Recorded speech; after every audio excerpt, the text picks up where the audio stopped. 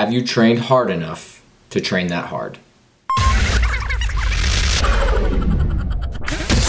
How you doing? Nick Urankar here with the Trial and Error podcast. And today we are going to talk about training volume. And what I mean by that is, does age matter? Does fitness level matter? What is it that we have to think about when we're trying to figure out how much is enough? One phrase that I use a lot to help people get an idea of how they determine this is, have you trained hard enough to train that hard?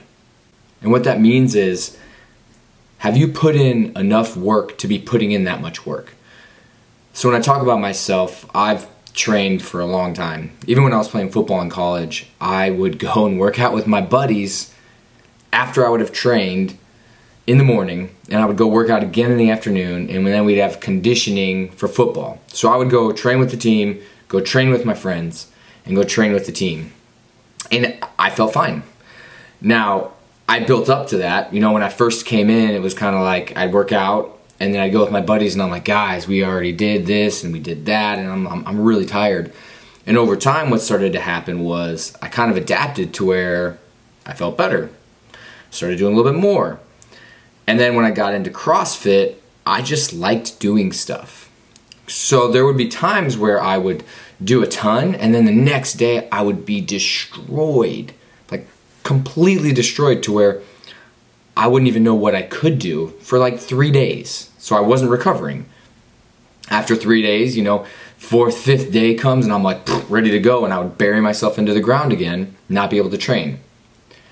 Now what that taught me was there are some things that just destroy me, no matter what. Whether I'm built up to volume or I haven't, it just leaves me in the dirt. So I have to be smart when I'm training that.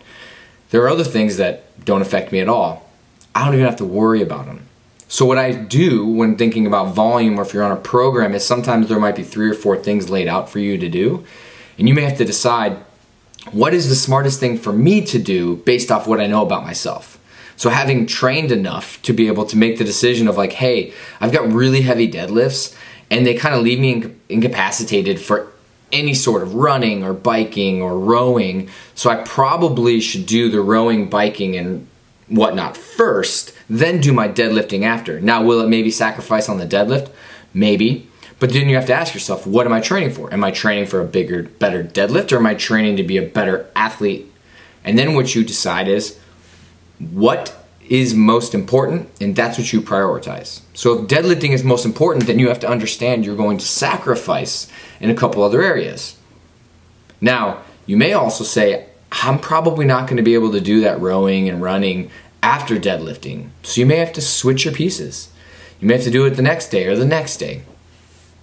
So with training volume, it first comes down to understanding yourself and how you react to different pieces. Then it comes down to, can you do multiple pieces? And a better question is, have you done multiple pieces?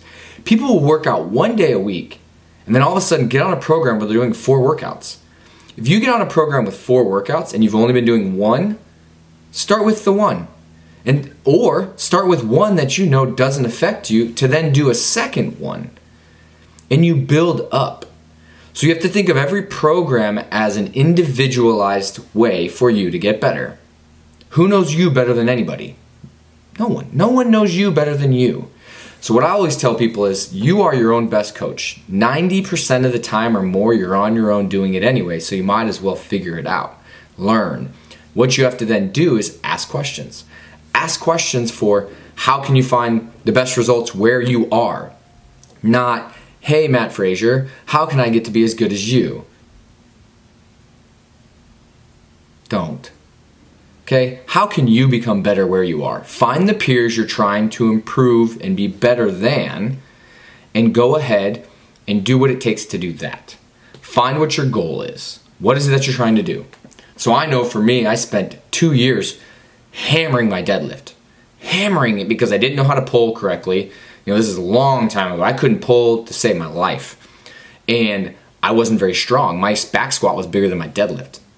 So I hammered it, and literally the day that I deadlifted was on Tuesdays. And before every Tuesday, I made sure I went into it recovered, ready, and it was the first thing I hit because it was the most important thing. It was the thing that I needed to improve on. I needed it.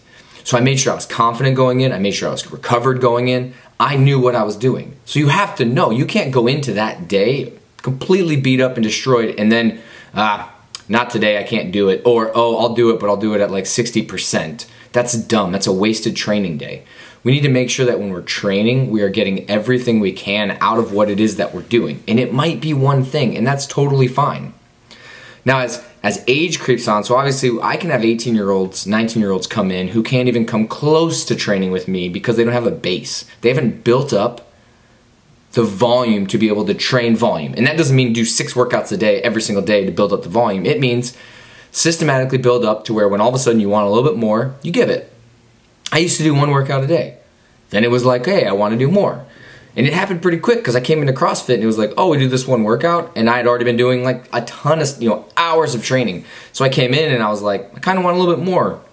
Do a workout, it would destroy me and I'd feel horrible for 2 hours. And then I'd be like, okay, I want to do a little bit more. Sometimes I would, sometimes I wouldn't. And then it got to a point where it was like, hey, I want a little bit more. I want a little bit more. I want a little bit more. Then I realized, well, maybe with my time I should practice this. Maybe with my time I should do this. It's not always about doing 15 Metcons and destroying ourselves. Why are we doing them? So with volume, it doesn't matter how old you are. If you've built up the base, you can train more than other people. What happens though, like for somebody like myself, I probably only need 60 to 80% of what my volume was before, because obviously I'm not recovering at the same rate. But I've also got a huge base to where I can maintain that base for a long time. And what I can do is instead of trying to kick it in, for 2 months, 3 months to just kill myself, I can kick it in for a month, month and a half and get back up pretty quickly.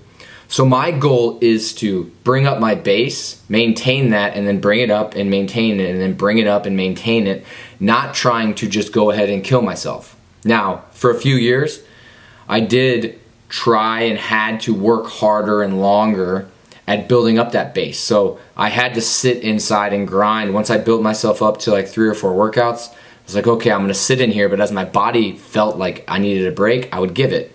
You're either gonna give yourself a break or it's gonna force you to give a break with injury, with no recovery. I mean, you gotta make sure you're getting your sleep, you gotta make sure you're eating well, you gotta make sure you don't have stress. There are so many things. And I think a lot of times people underestimate the value of smart training. And what I mean by smart training is I use a thing called transfer of motion. That's what I say. So my goal is to find something that makes 100 things better. So if I get really, really good at pegboards, I bet you I'm probably going to get good at legless rope climbs, which probably transfers over to regular rope climbs, which also probably transfers to my pull-ups. So anything hanging, grip. Now, whether that's true or not, I've seen it.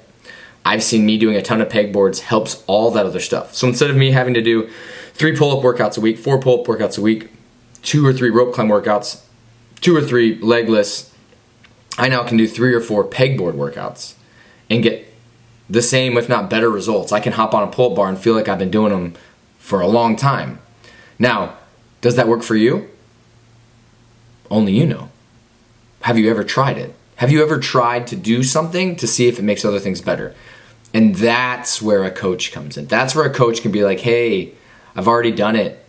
I already messed up. I actually spent 2 or 3 years trying to figure that out, and now that I know it, I'm passing it on to you without you having to worry about it. That's what a good coach is. That's what a mentor can do for you. Hey, you're spending more money than you make? That's probably not a good idea. You should actually spend less money than you make and then figure out what to do with the excess. Not find a way to spend it, but find something to do with it, whether you're going to invest it, whether you're going to, just save it for, something that's going to help you down the road, whether that might be a business, investing in somebody else, or in an opportunity, the market, you name it. There are tons of opportunities. So having somebody that says to you like, hey, red flags, don't do that. That's what a coach does. That's what a mentor does. So think of this as be smart with making sure that you're doing what it is you need to be doing. Not just doing because somebody says, hey, you suck at this, you should do that. Well, is it something that you want? Are you going to really put in the time to be able to do that? And two, is it going to be structured in a way that makes sense, that it actually helps the rest of your training, it helps the rest of your development? Because as an athlete, we need to develop. So I really want you guys to focus on, instead of worrying about what is enough or not enough, is ask yourself, what have you been training? Look back at the last 5 years, how have you been training? And then you have to make a guess of like, okay, if I've been training that much, then this is probably what I could average a day and be okay. If I went too far above what I've averaged over the last 5 years, I'm probably going to struggle. If I go way below what I've averaged over the last 5 years, I'm probably going to go ahead and lose some of the things that I have. So think about it in terms of, what have you done to this point? Not what are you going to do right now? I'm going to go 100 miles an hour. Baby steps. Take time. Think of a 6-month to a 1-year plan of how you're going to get to be able to have the volume that you want, or that you're going to get to be able to be as smart in the training that you can, whether that's working with somebody who will help cater with you, which is what I do. Every single one of my athletes, I will talk to you and help you through whatever it is. The question is, can you listen?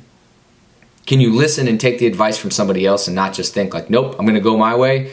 Because a lot of us we've done that, and I'm not going to fault you for it. I'll just look and kind of like shrug my shoulders, say, hey, he'll learn or she'll learn. It's fun though to be able to believe in something and have the confidence in something and know that what you're doing is working. So when thinking about training, don't think about it as time you have to do something or work you have to get done. Think of it as, what is the quality and what is it that you can do to be improving towards the future. You can use what you've done to see where you are and then decide where you want to go. So have fun thinking about that. If you guys want to keep catching up with everything that I'm posting on here, you can see it on social media and obviously Trial and Error Podcast. I'd love for you guys to subscribe. Hopefully going to start getting some people on coming up in the future, but having fun just chatting with myself and with you. So this was Nick Urankar and the Trial and Error Podcast. So get out, get some good training, and have fun.